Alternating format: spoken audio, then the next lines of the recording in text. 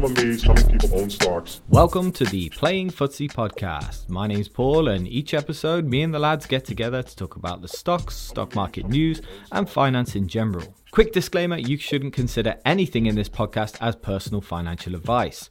If you need such advice, go to a financial advisor. And please remember, when investing in any form, your capital is at risk. So sit back, relax, and let the lads fill you in with all the stock market news of the week. The sucker's going up. Welcome everyone back to the Playing Footsie podcast. We have Steve D, Steve W, and me, Briscoe, again with you for the next week to talk about all things in the stock market. We've got lots of things like earnings. I think Disney's going to pop up in this one. A couple of other earnings reports as well. And we've got a little question from somebody who left a comment. I think it's two questions, and we just want to chat about that as well, because they'll be really interesting questions. But first of all, as usual, I'm going to ask Steve how they've been doing in the stock market, and if they've got any news from their personal life that they actually want to share. Hi Paul, hi Steve, hi everyone. I think I've probably been doing the same as everyone in the stock market.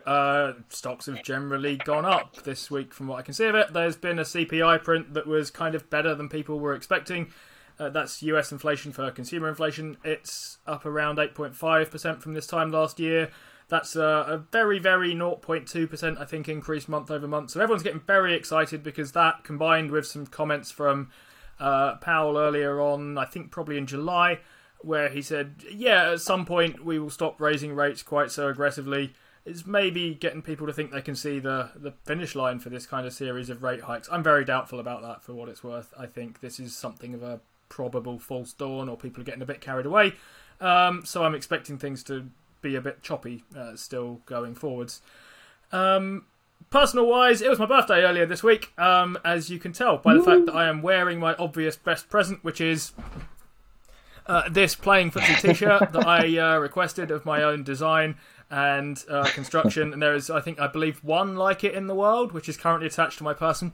But yeah, I had a really nice time. I've sent some pictures that Steve will start displaying now. I basically thought that I would try and live like my investing hero Warren Buffett, so I thought I would just eat like him for a day, more or less. And we celebrated my birthday by going to a nice kind of roadside American diner. As you can imagine, we have a lot of those in Oxford with the massive trucker community that lives here. They really like that kind of thing. But there is one on the way out of town, and yeah, it was great. I went there and I ate nachos and wings and ribs and chips and this sort of blondie thing at the end, and had a fantastic time. So yes, very nice week, both in the markets and in, I guess, what passes for a personal life for me these days. Inflation's not hampering Steve W, everybody. What's going on there? Has the CPI change, and more to the point, this is a question for both of you, has it changed the way you're putting in money, or changing with you, playing with your investments at the moment, or is everything pretty much same old? Little bit. Stuff looks a bit less attractive to me than it did before. Now that it's all sort of pushed higher a little bit, there's a few things that I'm sort of kind of kicking myself for not buying a bit more aggressively before. I mean, you can only invest with what you've got available and so on, but there's a few things that have kind of pushed a little bit, and I thought, maybe I should have gone at that a little bit harder before now. Stuff just looks a little bit less attractive, and I don't want to get anchored to stuff, but it's kind of hard not to just at the moment. Yeah, I'm sitting with quite a lot of money just in my account, and I don't know why I can't. Well, no, I do know why I can't do it, because nothing looks really of good value at the minute, and I know at some point I'm gonna have to put it in.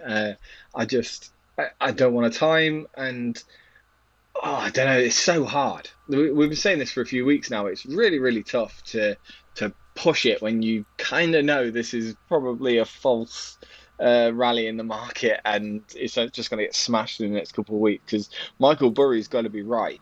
He's got to be right that this is probably due another big pullback, and we've got a lot more. I think you were talking about the Fed fund rates and interest rate raises. I think they're going to keep going. I think they're going to be more, and I think they're going to be more aggressive with this. I think it's very important. Sorry, Steve, I cut you off there.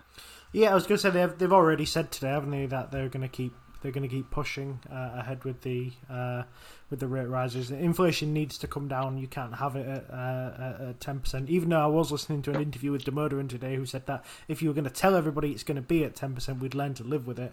I think that would be a little bit tricky. But yeah, prices, Steve, I agree, been going up, but there is still attractive pricing out there. It's just about sort of reassessing where we are, I guess. I've got a bit of cash available at the moment because I've been, a few weeks ago, Steve and I talked about that we've been quite heavily building up positions that we were red in, or allocating more money to positions that we were red in, and we'd kind of thrown allocation sizes to the wayside. Well, now that the portfolio has, or those positions, have turned green, I've been trimming them back to their desired position, so I've trimmed quite a few positions. None of them out in full, but all of them just back down to the sizes I originally wanted, which is funny. For some stuff I was way over where I should have been. Like Etsy, I was so far over. Unity, I was really far over. Even things like Coupang, which had a big run up today, I trimmed all the way back before it fell, so bit of a market timing genius there.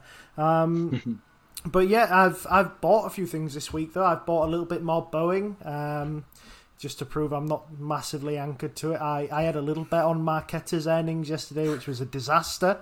I bought a bit of Side Time, which is something I did in stonks for Paul a few weeks ago, and I've got a new stock in my portfolio after their earnings on Monday, which I thought were very good, and it's Take-Two Interactive, which is something that at some point I will hopefully deliver some deep dive into, or some kind of dive into it anyway.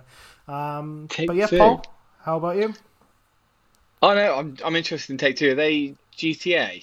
They are GTA, yeah. They're the new socially acceptable GTA, from what I was hearing of it, or something like that.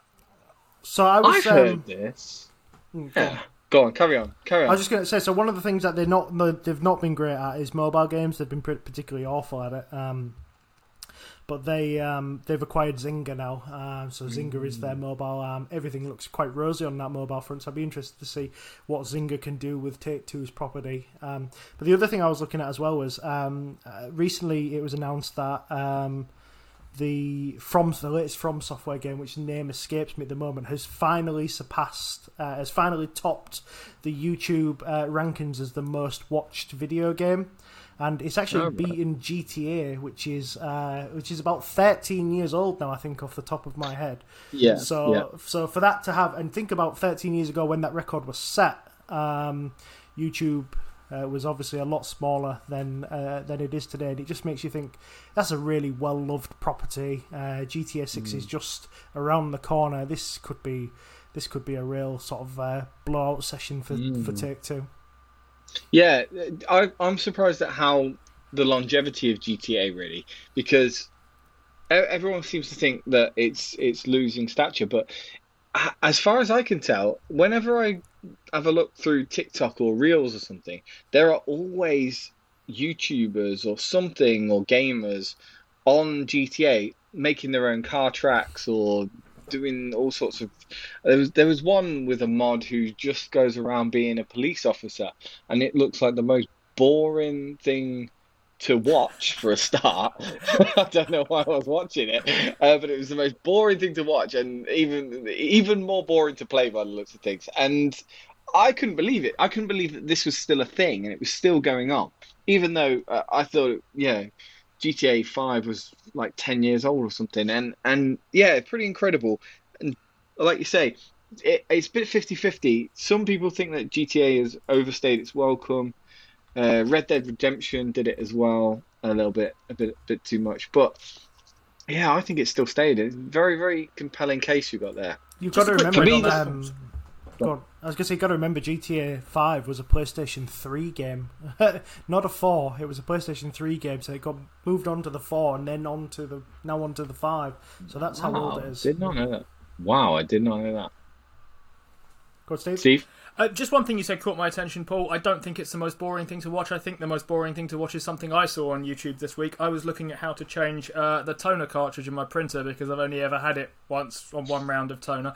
And I found a really good video of the dude reviewing the printer and changing it, and I think he's got these for loads of other things. And he did begin the video with, if this is useful to you or helpful, please do like and subscribe. I'm not subscribing to your printer toner changing thing. I mean, God love you, because this is a really helpful video, and I'd be absolutely lost without it. And I have nothing bad to say about the quality of it, but I'm not getting notifications about when he's reviewed a different printer. I hope you liked, because that's surely going to help him. I hope did you like liked it, yeah. But yes, so that's the beauty of YouTube, isn't it? It's that I get it all the time. If I've bought something from someone on Facebook or eBay and it doesn't come with the instructions, I kind of go, how to make this? And there's somebody on the internet who has decided to make a video on how to build a bed, a cabin bed, or some IKEA furniture or something like that. I think the last one was like on this car charger thing that I got, which was really outdated, and I managed to find some old guy talking about radio frequencies or something. And again, he said, like and subscribe, please. And I'm like, no, I'm not going to subscribe to your long shortwave radio channel. I just want to know my bit. But you give it a like because it boosts it up in case anyone else is looking for it. For me this week, I've had a pretty nothing week. I think I've just worked myself to the bone this week. So yeah, that's nothing. But in the stock market, I think I'm like everybody else. I've done very, very well. Only 2 shares bought this week. Oh no, probably 3 or 4 shares actually. I bought 2 shares in Disney the day before the earnings, so that did me. That was a hedge. I was like, I'm going to buy 2 now, and I'll buy 4 or 5 the next day, and I haven't done that yet. And emerging markets, VFEM. I bought a little bit of VFEM as well, just to average down a little bit on it, even though that's probably quite risky right now. Everything's doing well. Everything's done really well. I'm waiting for this to reverse because I saw Michael Burry's tweet basically saying, you're all idiots. Why the hell are you all buying into the market right now? In 2000, there was 13 bear market rallies, and this is just another one. And with things like energy prices going up later in the year, I can't help but think he's right. You know, we're set to have the energy cap's going to go up. It's £4,000 a year average household bills going to be on gas and electric. This is happening all over the world. Surely this is going to be important, especially for the market in the next couple of months, really. I feel like it can't not be. I mean, I'm trying to work out in my head whether I think this just slows down the rate of money going into markets, because it got to, surely, or whether it does something worse, which is kind of cause money to come out of markets one way or another. And there's various reasons for thinking it might do one or the other. I'm particularly interested in the kind of retail side, though. I think institutional money has been making its way out for a little bit as various people kind of talk a bearish game one way or another. But I would be interested to... Yeah, I take your point. I think a general squeeze on stuff like energy prices can't be good for businesses, and can't be that good for markets either. Well, actually, I shared something on Instagram the other day. It just in my head, just made me look it up now. And it was two boxes, both describing the signs of a top and the signs of a bottom. And the top signs are everything that we had in the past 2 years. You know, loads of IPOs, loads of money flowing in, idiots on YouTube talking about random stocks, ridiculously high multiples. So we knew there was a top coming, and in hindsight, it was pretty obvious, right? Some Burry was right there. But now we've got the bottom. So we're looking for where the bottom is. And on the bottom, we've got no mergers or acquisitions. Well, that is actually still happening. We've got Amazon buying Roomba or iRobot, and we've got Microsoft still buying Activision. So there are some mergers and acquisitions still happening. So that's bad. IPOs, I haven't seen any IPOs, so that might still be a sign of the bottom. Low multiples, I don't think multiples are as low as they could be, not in a sign of capitulation anyway. What do you think of those sorts of things as a sign of the bottom? Well, there has to be a driver for it, doesn't there? I think the market's looking for a reason to go lower, but it's not really being presented with it at the moment. I think Burry is right when he says that, earnings compression is what we're expecting to see next. If people's money is being not spent on on the things that they buy, and it is being spent on their energy bill, that's going to drain revenue and earnings from the companies that we all back in the market. So that's where I think the earnings compression is going to come from. But so far, Burry called it the last hurrah, whether you think it's the last hurrah or not. There's been no reason.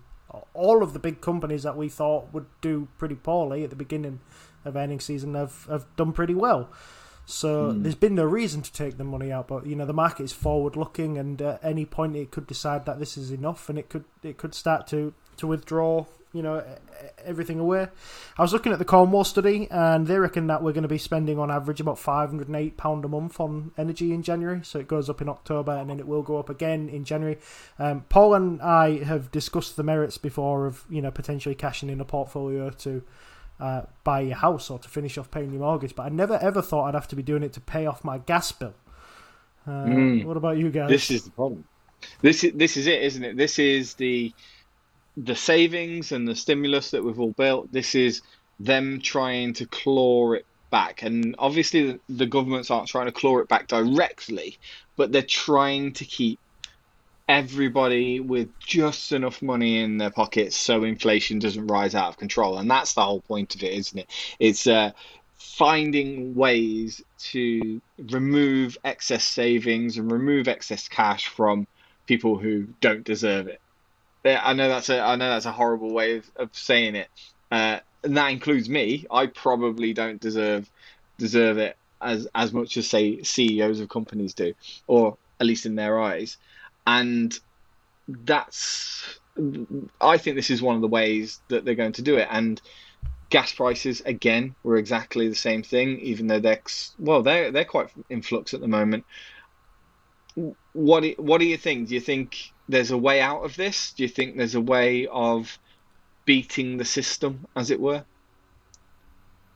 There's two ways to bring inflation down, and that is to raise interest rates to such a degree that they usually become higher than the rate of inflation. That tends to drag it down, because it keeps it stops money being spent, essentially, is the idea, and therefore the demand drops and the price therefore drops to go with it.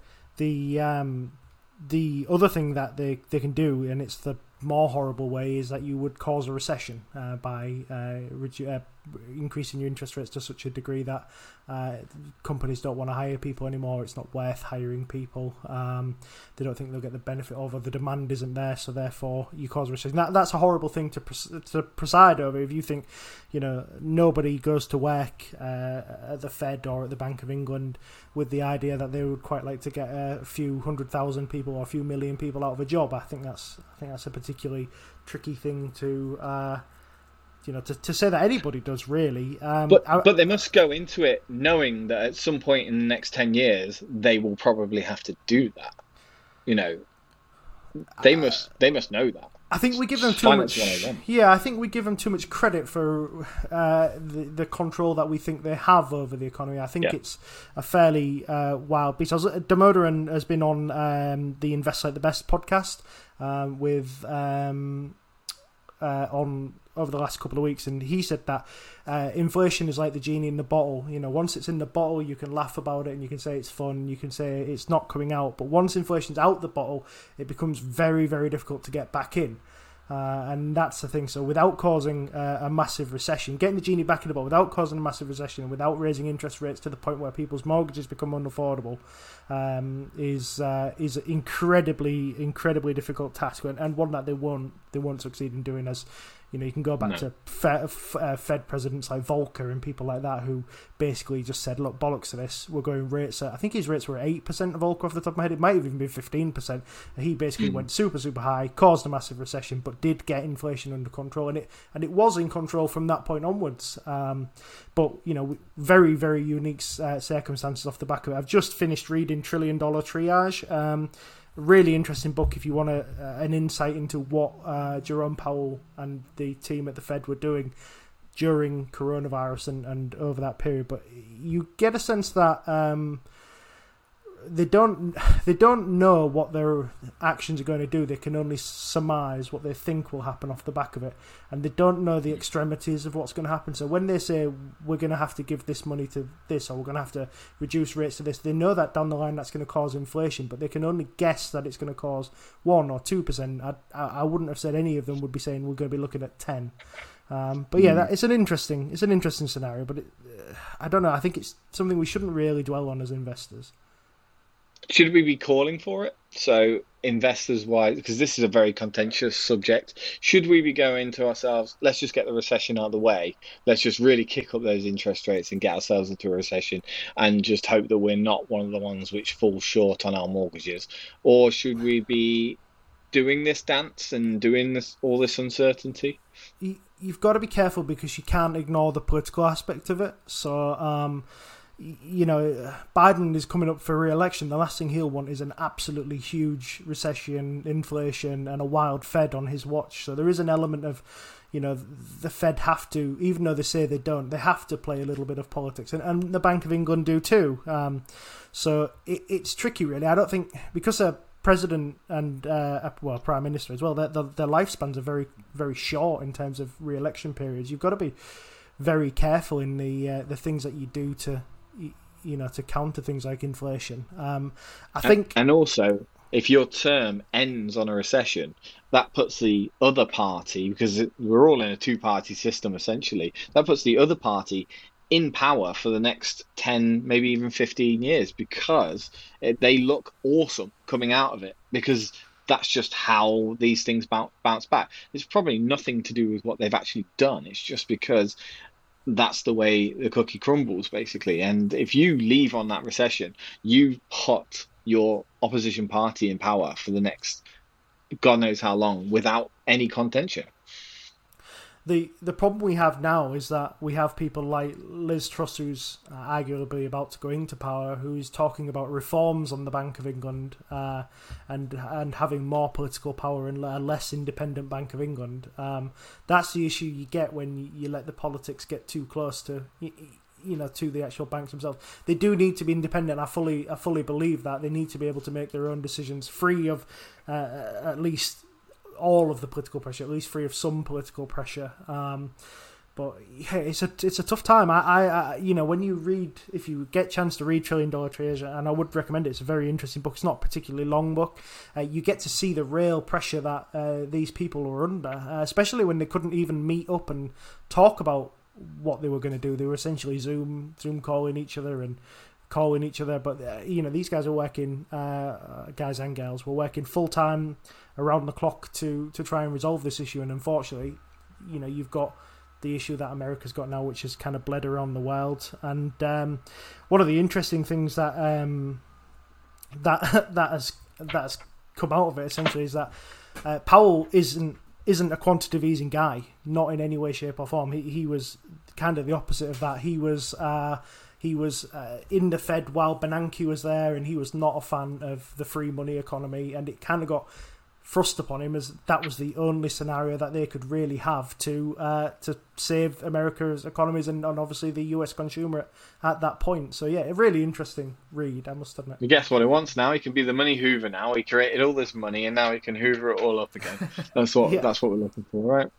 Yeah. Just getting back to the original point, which was like signs of the bottom. The last four on this list are very interesting to me. So the signs of the bottom: credit only available to high quality borrowers, investors are cautious or out of the market, negative front covers of newspapers and magazines, and negative and depressed consumer sentiment. Out of those four, are you seeing any of those at the moment? Do you think any of those exist right now? I think we're seeing credit tightening a little bit. It feels to me like I'm just starting to see that in the housing market near where I am. Starting to see prices go up by less or even stagnate in a couple of places, because obviously the biggest kind of line of credit most people are going to take ever is a mortgage, and they've become more expensive with rising interest rates. I'm not sure as they're less available necessarily, I guess, to high quality people, but I mean, lenders are willing to lend a lot less, and they're only willing to lend at kind of higher rates, which I suppose is a bit more small c conservative when it comes to this sort of thing.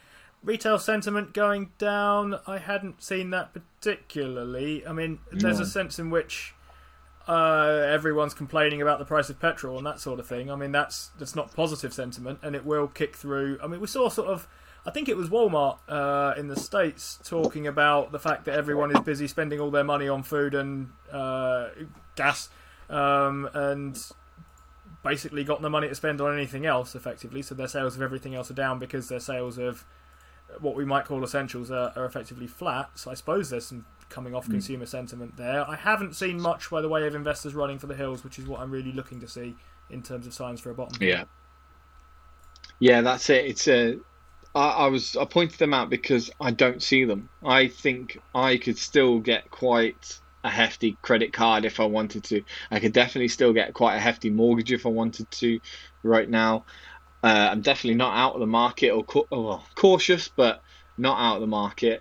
And negative front covers of newspapers, all I see is CNBC and YouTube with the negativeness. I don't see it on the front cover of BBC or anything else just yet.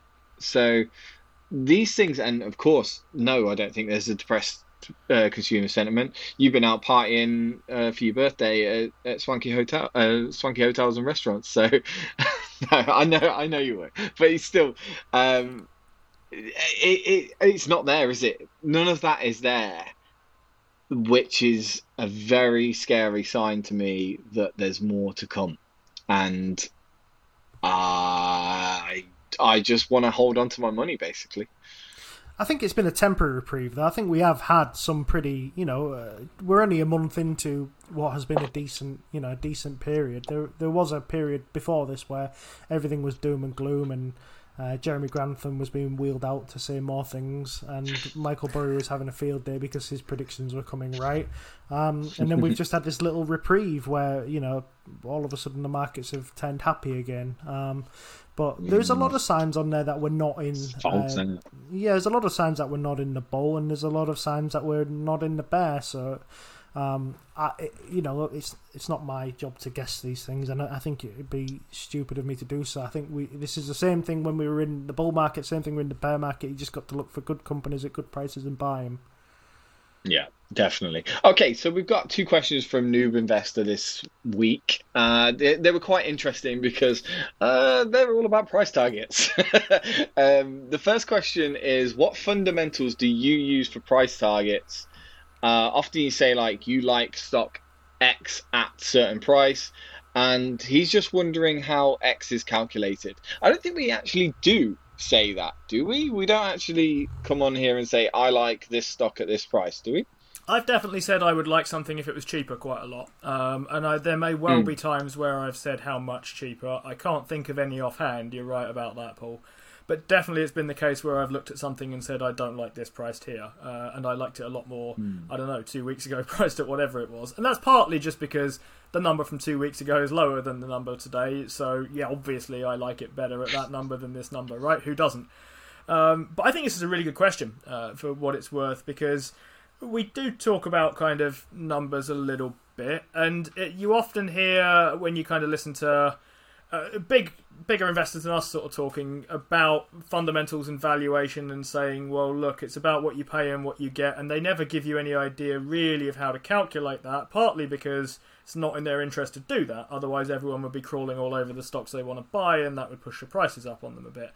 And the other reason I think it's a great question is because I don't have a fixed answer, so it kind of comes down to the what you pay and the what you get of it for me. But there's a good reason why I can't tell you, look, I just read this number and this number and this number on the balance sheet and then add these two together and divide them by this other one, and if that number is bigger than 6, buy the stock. There's some rough ideas I can give you to kind of help, though, right? I mean, Charlie Munger has this really nice thing that I think a lot of value investors would do well to listen to, right? So he says, we don't have this kind of formula where if anyone could get rich if they could just punch the numbers into a calculator and press equals, or something like that.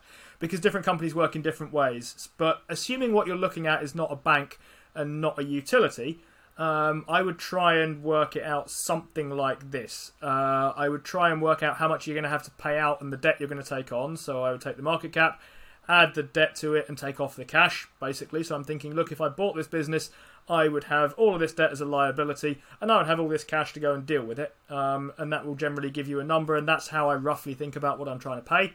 And then I will look at a number, assuming it's not a bank or a utility, which will probably be free cash flow, and I would treat that as a rough return. So I will say, look, free cash flow is 6% of... The number I basically quoted is enterprise value, if you like the names of these things.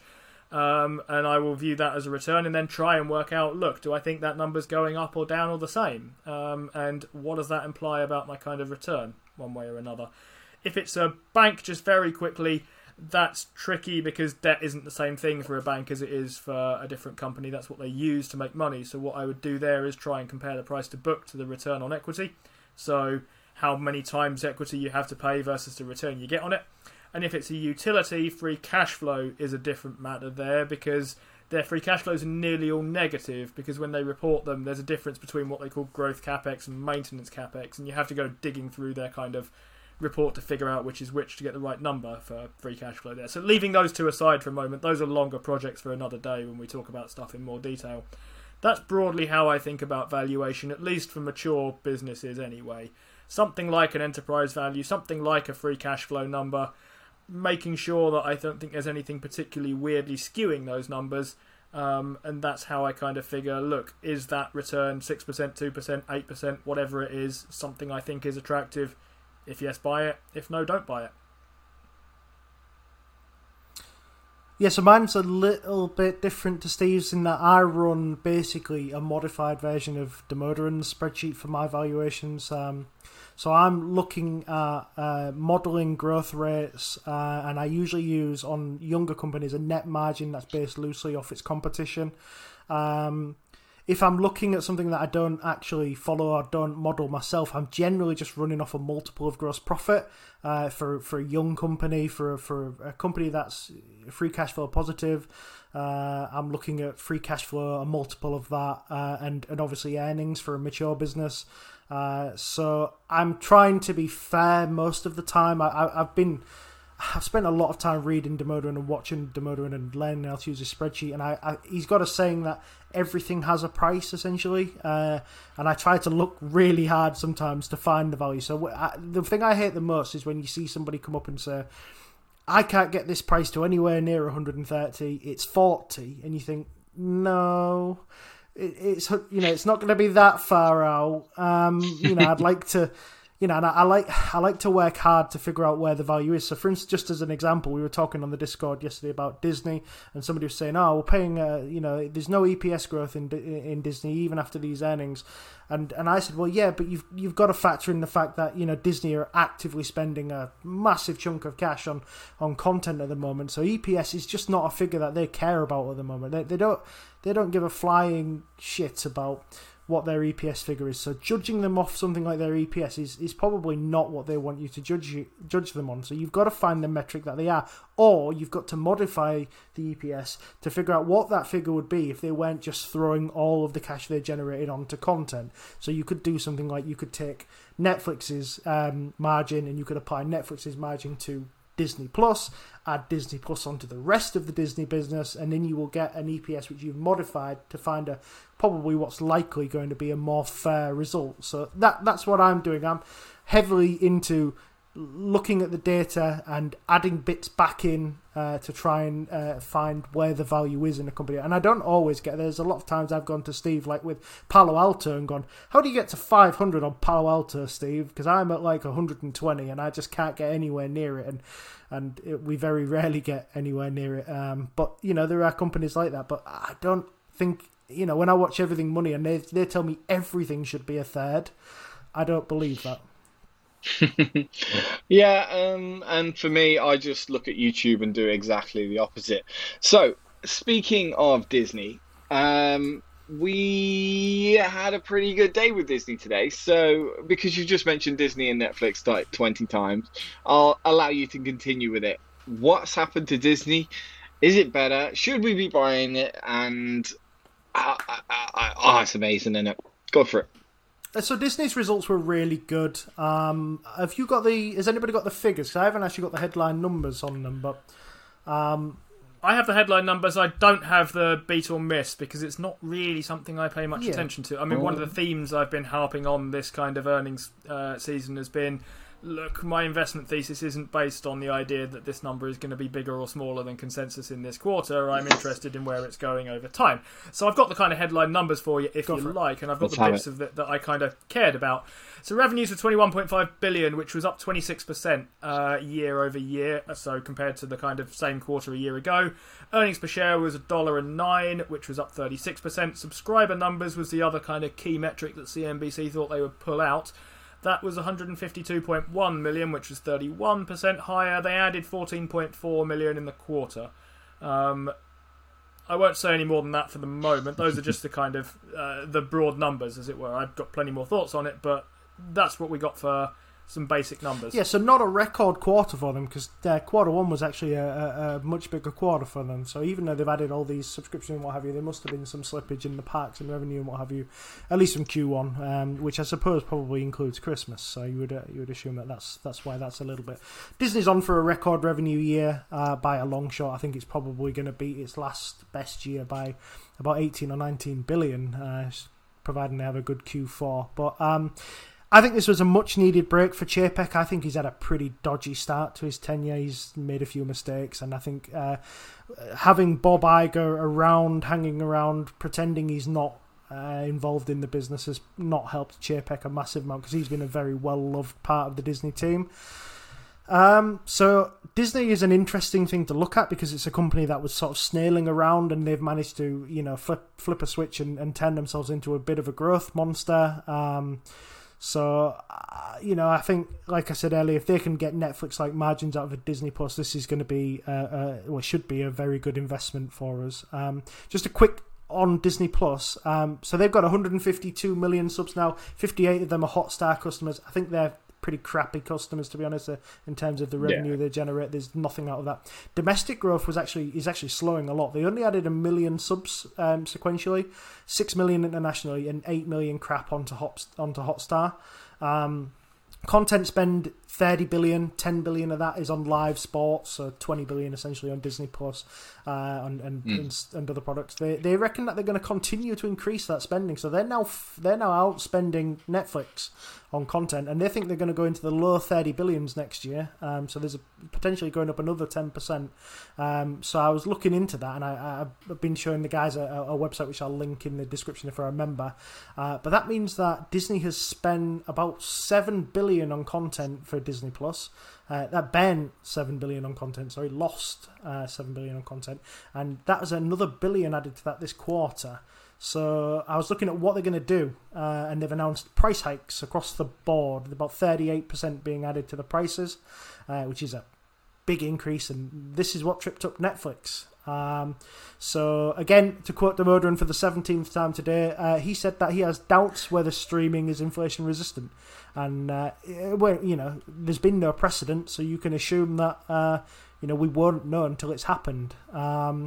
So in our regard at home, we're probably going to cancel Disney Plus because we don't really watch it, and we've got Marvel fatigue, and they're just going to offer me a cheap deal whenever something Star Warsy comes on that they want me to watch. But I was interested to see that the park rates are not going up, and Chapek says that there's no softening in demand there. Pretty interesting report for me. I thought it was pretty good. Yeah, it's a wonder where to start, isn't it? Interesting saying you're going to cancel Disney Plus. That's mainly because I don't think it caters to your household as a potentially as a couple, because in our household it's the opposite. In our household we are looking at our streaming services right now, and Netflix is at the bottom, with Amazon above Netflix right now, because Amazon actually has put in a lot of kids stuff. So where if our kids do get fed up with Disney, even though he just watches Spider-Man constantly, it's just on repeat constantly, he's well gone off Netflix, and anything that's on Netflix can be gathered in small parts on YouTube, which is something you might want to look at as well. Amazon actually has has a lot going on, and I think we should give a little bit more time to Amazon, particularly as it's bundled in with everything else that you do. And Amazon has got a really cool strategy there. Netflix is at the bottom right now, and we are having serious conversations about whether we should get rid of it. However, is it recession or inflation proof? I think it is. I think TV in general is inflation proof or recession proof, but I don't think individual companies are. So I think this is going to be a very much switcheroo kind of deal right now. I think when something good comes on certain platforms, I think you might hop to it if you're becoming savvy with your money, which I think is what people are going to do over the next 12 months. Basically, I think people are going to become very savvy, and what we're going to find is it's going to become harder to unsubscribe from some of these places in an attempt to keep the stickiness. The thing about Netflix, what was so important about it was because no one else had a shine to it whatsoever, its stickiness was so important, and that was a big part of its moat. That moat isn't there anymore. I think Disney is a genuine contender, and coming from Netflix right now, Netflix was obviously the clear winner, the clear leader, and I think that is a lot more murky now particularly after these results, as to whether it is going to be the clear leader over Disney. Because technically, and the lead headline that everyone's gone with is technically Disney now has more subscribers than Netflix if you introduce Hulu, and it is a lot. And like you say, Hotstar is kind of a non-revenue kind of thing. If in case anybody don't know, Hotstar is the Indian side of Disney.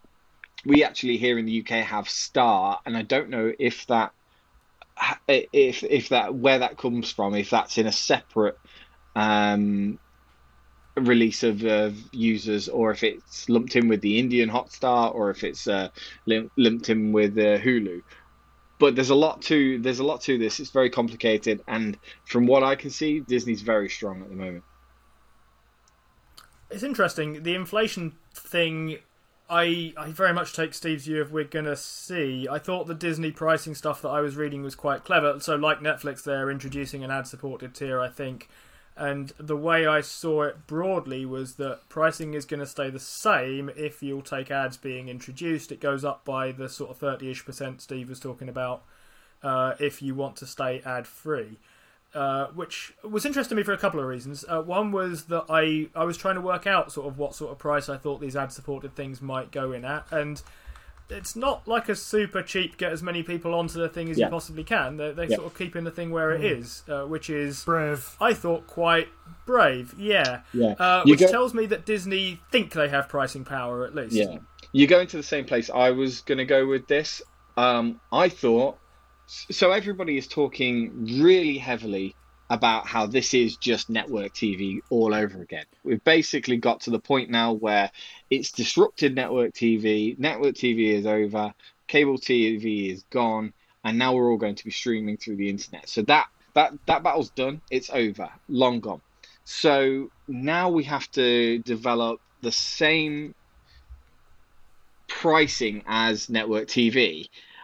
And what Netflix and Disney, and I think they've got together here. I think that all these streaming services have got together here and done a bit of price fixing and said, we don't want to go to zero and ad supported, because that is what TV is ultimately. TV ultimately had a zero subscription fee, but it had ad supported revenue. Disney and Netflix have the opportunity to do that, but they clearly want to squeeze a little bit more out of you and think that they can, like you say, with pricing power. I would expect as a millennial, as an elder millennial, I'll go with elder millennial, as an elder millennial consumer, I would expect an ad-supported tier to be ad-supported only and no subscription. However, I think younger people might go for that, and that's the generational change, and I think they've got pricing power for that reason. I think that I think Disney thinks it's got pricing power, but I'm not as certain about that as I could be. I don't think any of them particularly have pricing power. I think if we were going to say any of them delivers value for money, you have to say it's Amazon Prime, just because of the deliveries that you get tacked onto. I think you even get a free audiobook now, don't you, every month as well? Deliveroo as well. Yeah, Deliveroo. Yeah, and it's. I mean, they've just put their prices up 20%, and they're expecting pretty decent growth to continue on Prime. But I don't think that's particularly expensive either. I think it's £9 a month for Prime, and you get the deliveries as well. That's pretty good. 120 a year, I think, and I don't pay it because I've got Vitality Life Insurance, so I just don't pay it anyway. Yeah, because they give it me free, so it's weird. One of the selling points of Disney Plus and Netflix for me has always been that they don't have ads. So if they're going to say, well, we're going to jump your price up 38%, but you can keep it the same if you have ads, I'd sooner not have it. And I think that's a problem that they're going to have a lot. I think it's just a wrong time to be putting 38% price increases onto people. I think just if they could have waited a year, just for hopefully the Ukraine Russia war to finish and for gas to start flowing back into Europe, and people's energy bills just to come down a little bit. Surely they can make it like YouTube. Just free with ads. Surely they can do that. And I don't know. I'm not sure. They could make it like Spotify, so you have to listen to 40 hours of advertising for every minute of music you want to listen to. Make it so egregious that you have to like so annoying that you have to pay for it. But yeah. Then you have to watch 15 episodes of something else before you can see the show. Yeah. Want to watch Stranger Things? Here's 2 episodes of Is It Cake?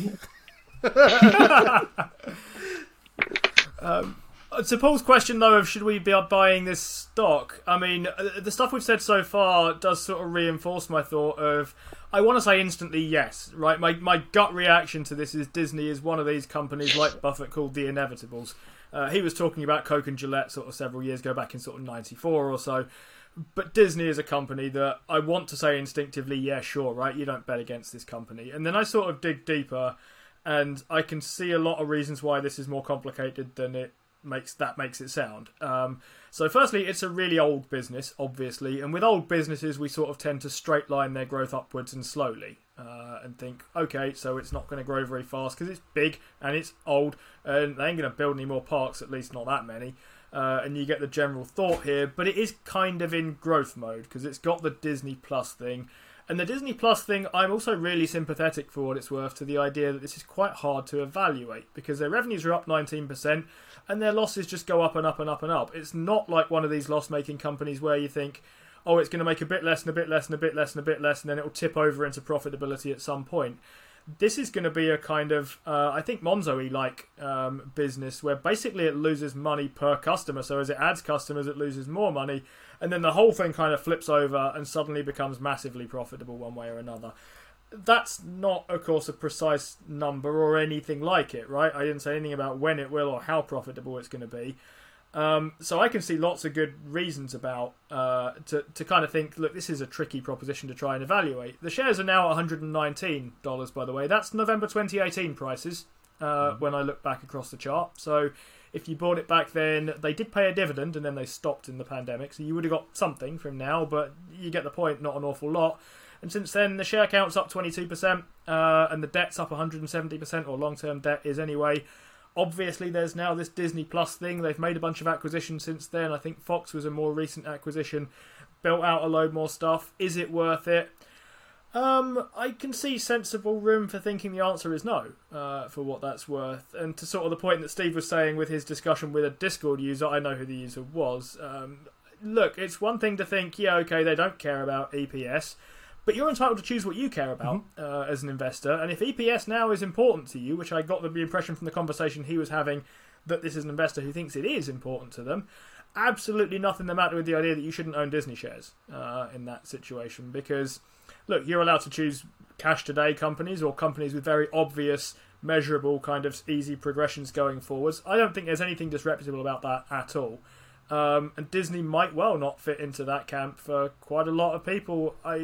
If I'm honest, it's not the company that I have the best explanation of why I own it. It does lean quite a lot on the sort of inevitables thing for me. The previous question that we had was about price targets and so on. I'm not entirely sure what I think mine is for Disney. Yeah, it's a tough one. You're looking at 2008 November 2018 prices, but we're looking at 2019 level revenue right now. And that's likely to be even higher by the end of the year. They're going to do pretty well. And also, I think it was, yeah, late 2019 cash flow, or free cash flow as well. So there's quite a lot going on. And I mean, I hate to bring it up, guys, but Sharpek mentioned the dividend coming back. It's the first time they've mentioned a dividend. Yeah, first time they mentioned a dividend in 3 years. Don't get me wrong, he didn't say it was coming anytime soon, and I agree wholeheartedly that should not happen. They're actually very keen on the dividend coming back once they've deleveraged. So once they've got rid of some of this debt and they've used some of this cash to get rid of it, then they're going to start reinstating for their older customers who, if you own Disney shares prior to 2019, you're probably dead now, right? Aren't you? Like, they were the only people that owned Disney shares prior to 2019. It was pensions, wasn't it? Pensions and people counting on the income. That was the whole point of it. Is a dividend wanted from Walt Disney at this time? Well, I wouldn't be in a rush to. I mean, obviously, if it gets paid out, you've got to accept it, haven't you? But I'm not in a rush for them to pay a dividend. I would sooner them get that share count down a little bit, and I would get that debt down first and foremost. It's a lot of debt. It's a lot of debt to add back into the market cap, Disney will be the sort of business in the future, providing Disney Plus turns out to be what we expect it to be. That should generate a lot of cash. So that share count should be quite easy to get that share count down, get that debt down. Because I think one of the things is that one of the problems is that we're going to have is that Disney is already at 2019 levels with a quarter left to go, but its revenue per share is not going to end up a massive amount more than what it was in 2019, and that's a problem. Steve and I have highlighted that on a number of occasions. When you see shares outstanding going up, if revenue per share, cash flow per share, whatever metric you're looking at is going up faster, don't worry about shares outstanding going up, or at least, don't spend all your time worrying about it. But with Disney, the issue is that, revenue is going to go up maybe 20, 30, 40%, but revenue per share is not going to be massively higher. I mean, this is a service we provide, isn't it? I've seen like apps and stuff that will tell you when dividends are getting paid and stuff, but follow this show, right? We'll tell you when dividends are like speculatively appearing in the future, because we've got Paul here and he has his eye on a dividend even if it isn't getting paid for another 5 years or something yet. No, we definitely don't need it at the moment. We definitely need to get that share count down. We definitely need to get rid of all that debt, and it's there though. It was enough to just tease. There was an 8% rise like straight away. I don't know what it ended up on in the end of the day, about 5%, something like that. Very, very interesting. What we'll do, we'll leave it there because we've done that one to death. Noob Investor, we've got a second part of your question coming on a different week, so at least we've got one listener to retain after this. You can stick around and listen for that on another show. But right now we'll leave you there. Any other earnings that anybody wants us to talk about, share our information on, let us know in the comments below. Let us know on the Spotify and wherever you listen to your podcast. And we will see you next week.